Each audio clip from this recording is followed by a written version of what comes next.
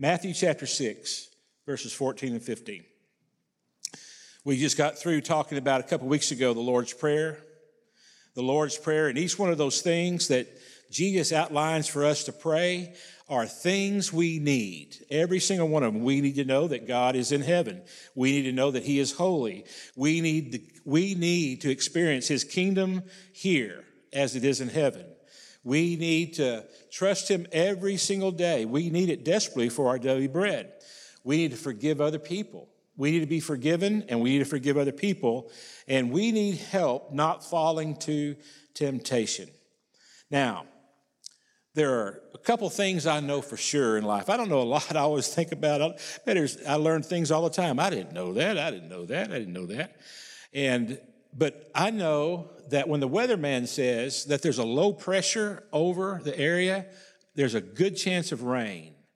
There's a good chance of good rain. So I know that low pressure produces more rain than high pressure. I don't know why that happens. I just know it happens. And so I'm often, Lord, please bring low pressure. Send some low pressure our way. I also know that hair growth products do not work. Every time I see one of those things on TV, I go, it doesn't work. Don't waste your money on that. It makes me think about, I wonder if those vegetable pills work either, those fruit and vegetable pills. They got money on advertising, but hair growth products do not work. So when you fellows losing your hair, don't waste your money. Go buy you some worms or something and go fishing. And something else I know for sure. I think this is crystal clear, without a question. This is absolutely the truth. Unforgiveness does not work. Unforgiveness does not work. It does not work for relationships. It does not work for families. It does not work for individuals. It doesn't help peace of mind. Unforgiveness is bad for the heart. It's bad for the skin. Unforgiveness can make wrinkles at a faster pace than cigarettes. If you've ever seen someone with lots of wrinkles on their face, you might talk with them. It may be unforgiveness is the creator. Do you smoke? No, I don't smoke. Never touch the stuff. Well, you must, are you holding a grudge? Been holding a grudge all these years? Well, my brother Bill. It's bad for the skin. Unforgiveness is bad for blood pressure. Many people have blood pressure problems, not because of any other reason than unforgiveness.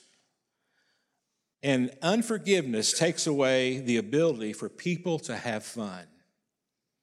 If you have someone in your life, if you got someone that you know very well, and they just don't ever seem to be able to relax and have fun, you might think it's stress from work, you might think that it's stress from problems, but most likely, if you'll investigate, if you'll dig a little deep in what's going on in their lives, you might discover that the reason why they're not able to have fun is because they're holding a grudge. They're unforgiving. Jesus said that in verse 14, "For if you forgive others their trespasses, your heavenly Father will also forgive you. But if you do not forgive others their trespasses, neither will your Father forgive your trespasses." So if you forgive other people, God will forgive you. If you do not forgive other people, God will not forgive you. If you will not forgive them of their sins, if you will not forgive them of their injustice towards you, if you will not forgive them for what they have said to you or about you, then we have here in this scripture, this is what Jesus had to say. These words are in red. We can believe it. We can count on it.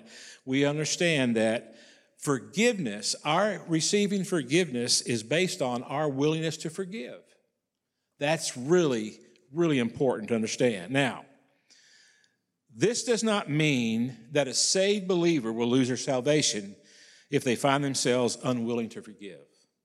That doesn't line up with the rest of Jesus' teachings. It does not line up with Paul's teachings. It does not, when you look at it from an interpretational perspective, it doesn't hold water. So it must be something else. It's not that if you get to a place where you're unwilling to forgive someone as a believer, that you've lost your salvation. or you never were saved to begin with. Now, what it does mean is this: there is relationship and there is fellowship with God, right? So I'm married. I have a relationship with my wife. We are married, right? Now, we are always married. There's no question about that. We're hitched. We're together. But now, if we have an argument, or if I have a stupid idea, or if I say something wrong, we may have times that we don't have fellowship, right? Hope he makes it. It's going to be a rough curve right there.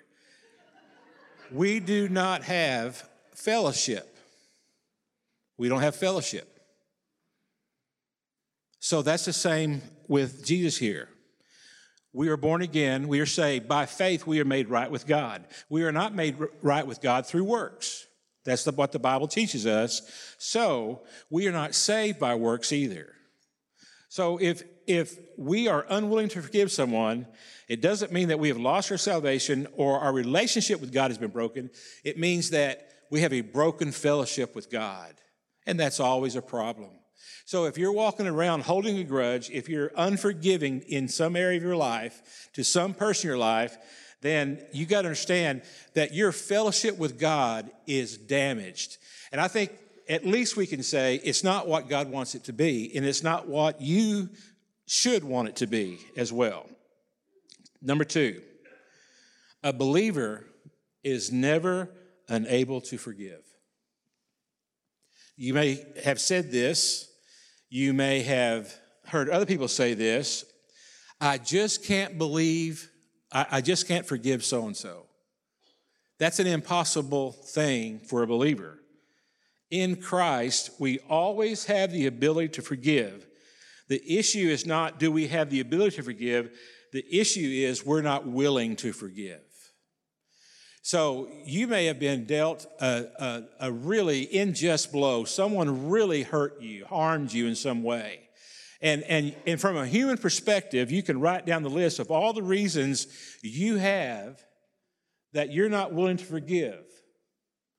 But the ability is not a sound reason, because you have God, you have Christ, you have his power. I mean, we have at our we can experience the same power that rose Jesus from the dead. So there's never a time that we can't forgive. So if you're stuck in that, if you're stuck believing the lie that you just can't forgive so-and-so, you just don't have what it takes, you just can't muster it up, that's not a true thing. You can forgive through the power of Christ. You may not be able to forgive through your power, but you can forgive through the power of Christ. Something else I think is really important for us to understand. A believer, a Jesus person, a believer that has been forgiven will be driven by the Holy Spirit to forgive. Matter of fact, I believe the Holy Spirit will make you some miserable if you are unwilling to forgive someone. It'll haunt you. The Holy Spirit will work on you. He'll speak to you at night. He'll speak to you in the morning. When you see that person, he will speak to you. That the Holy Spirit desires us to forgive. I mean, Jesus is perfect love, right? Perfect love wants his children to be clean, to be successful spiritually, to be whole. Now, think about that. None of us want our children not to be whole. None of us want our children to limp through life. None of us want our children to experience the consequences of an unforgiving spirit, an unforgiving heart. Jesus blows our desires for that far away. He wants his children to have a close, intimate, love relationship with the Lord and a close fellowship. And he does not desire that any of us would be in a grudge holder or unforgiving. And so the Holy Spirit is going to work to get us to forgive. So you may be experiencing that. You may be feeling that. You may not be able to get away from it. It's constant. It's in the morning, at night. It's when you read the Bible. It's when you hear stories of forgiveness. You just there's a movement in your spirit to forgive. When that begins to fester up, when the ideas of forgiving take place, when you have an understanding and awareness that you should forgive. That's from the Holy Spirit. Don't suppress it. Don't ignore it. Don't reject it. Experience it and let it go. And say the words, I forgive you. I'm sorry. I've held a grudge. Get it open. Say it before you say it to them. Lord, help me to forgive someone. Give me the power. Lord, I forgive so-and-so for what they did to me when I was a kid or what they did to me in my college years or whenever it happened, right? But speak it. Talk about it. And then go to that person. If you can't go to that person, get them on the phone. If you can't get them on the phone, send them a snail mail. Do whatever you can, but talk to them. Don't let it go. Don't let it pass. It's too important for your own health and spiritual vitality and abundant life and God's power. Understand there are some major consequences that comes along with unforgiveness. Bitterness. Hebrews says, don't let that unhealthy root of bitterness grow in you. Don't let bitterness get a hold of you. Satan would love it that you would be bitter and grow old, mean, and grow old, unsatisfied, and grow old, mad at the world. He doesn't want any of his people. Jesus does not want any of his people being mad at the world. Resentment. Unforgiveness causes resentment. Unforgiveness causes anger to take place. If you are unforgiving and you're not willing to forgive, it's that the joy that would be experienced with forgiveness, those negative things are going to take its place, like anger, like being irritable. I mean, if you know somebody in your life and they're just always upset, they're always mad, they're always angry, they're always irritable, there may be an unforgiveness issue at work in their lives. Most likely there is. It also sours relationship with people. I mean, if you find that there are people that just don't seem to ever have any real close relationships, then an unforgiving spirit is probably present. It sours relationships with people. You can't have a healthy, flourishing relationship with people if you're unforgiving. If you're holding on to a grudge, it's impossible. You're not healthy with it, and it's not going to take place. I read an article about the unforgiving church today, and a guy that wrote this article, one article that I read, said this. He believes that the reason why we see churches all across America, all across our Western world, without power is because of an unforgiving congregation. And he says, was a pastor at a church for a long time and got to know the people well and got to deal with them. And he began to discover that he was always counseling people to forgive. And he met great resistance in people being willing to forgive other people. And he believes that it is a direct connection between a church not having power and a church having power, that God would unleash his Spirit. I don't know exactly how to score that. I don't know exactly how to read that. I'm not sure. I'm just saying it very well be a good thing to think about.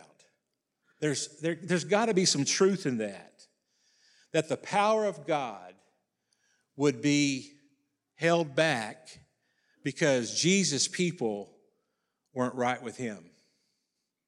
And if we are unwilling to forgive, we are not right with Jesus.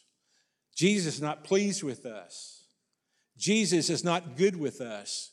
We may be his children, of course, but the fellowship is broken because of an unwillingness to forgive. And Ephesians tells us that unforgiveness grieves the Holy Spirit. Grieves the Holy Spirit. The Holy Spirit is not delighted when we are unforgiving. Grieves the Holy Spirit. The Holy Spirit is not flourishing and moving. So, shouldn't we forgive so that we would not grieve the Holy Spirit? I mean, think about the consequences of grieving the Holy Spirit.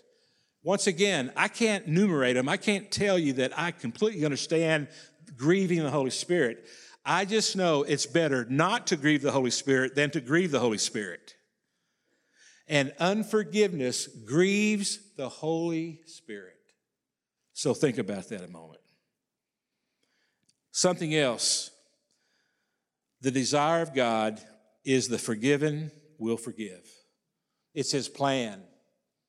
The forgiven will forgive. If you are forgiven, then he desires that you forgive. It's the way that he makes himself known in the world. Jesus said that he will be known by the love of his people. When Jesus' people love, they forgive.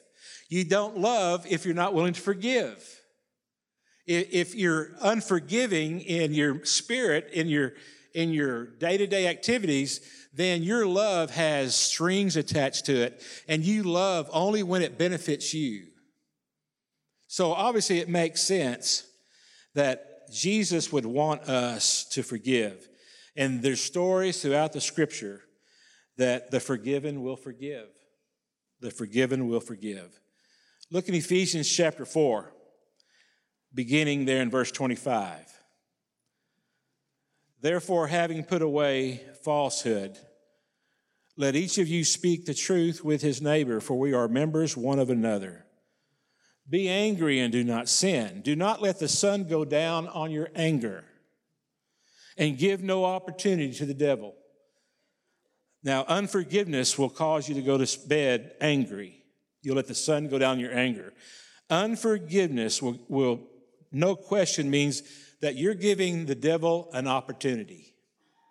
You're giving an opportunity to wreck your world, to wreck your life. Let the thief no longer steal, but rather let him labor, doing honest work with his own hands, so that he may have something to share with everyone in need. Let no corrupt talk come out of your mouths, but only such as is good for building up as fits the occasion, that it may give grace to those who hear. Verse 30, and do not grieve the Holy Spirit of God, by whom you were sealed for the day of redemption. Let all bitterness and wrath and anger and clamor and slander be put away from you. If you are not forgiving, these things will not be put away from you, along with all malice. Malice is that deep-seated contempt that strategizes how to get revenge, strategizes how to harm other people, thinks about how to be disruptive in people's lives. Verse 32 says, be kind to one another, tenderhearted. We are to be kind and tenderhearted. That's what the Holy Spirit does. You know, the Holy Spirit's at work when you are growing in being kind and tenderhearted. Forgiving one another. We are to be kind to one another, tenderhearted, forgiving one another as God in Christ has forgiven you. So how do we forgive? Like we have been forgiven by God. How have we been forgiven by God?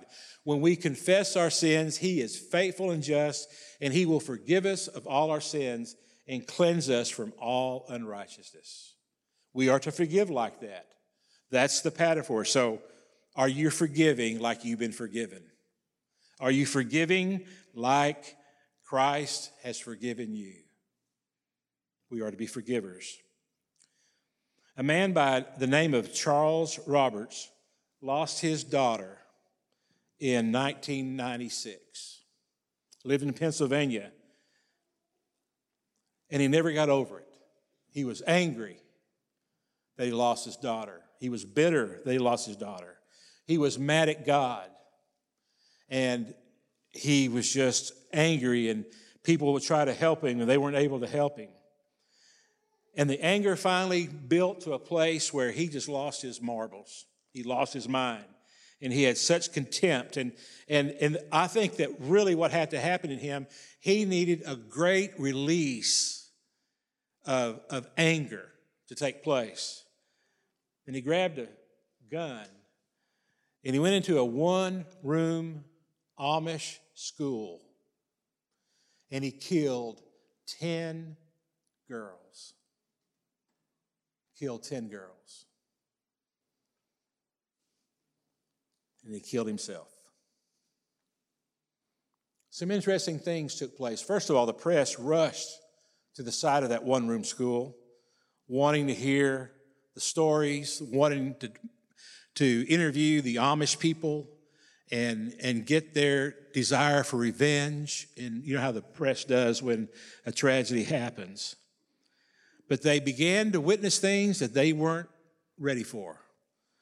One of the first things that the reporters saw and experienced was that soon after the news of the shooting had happened and who the girls were that were killed that day, one of the grandpas of one of the girls that were killed found out where the Roberts family lived and went to their house and forgave them.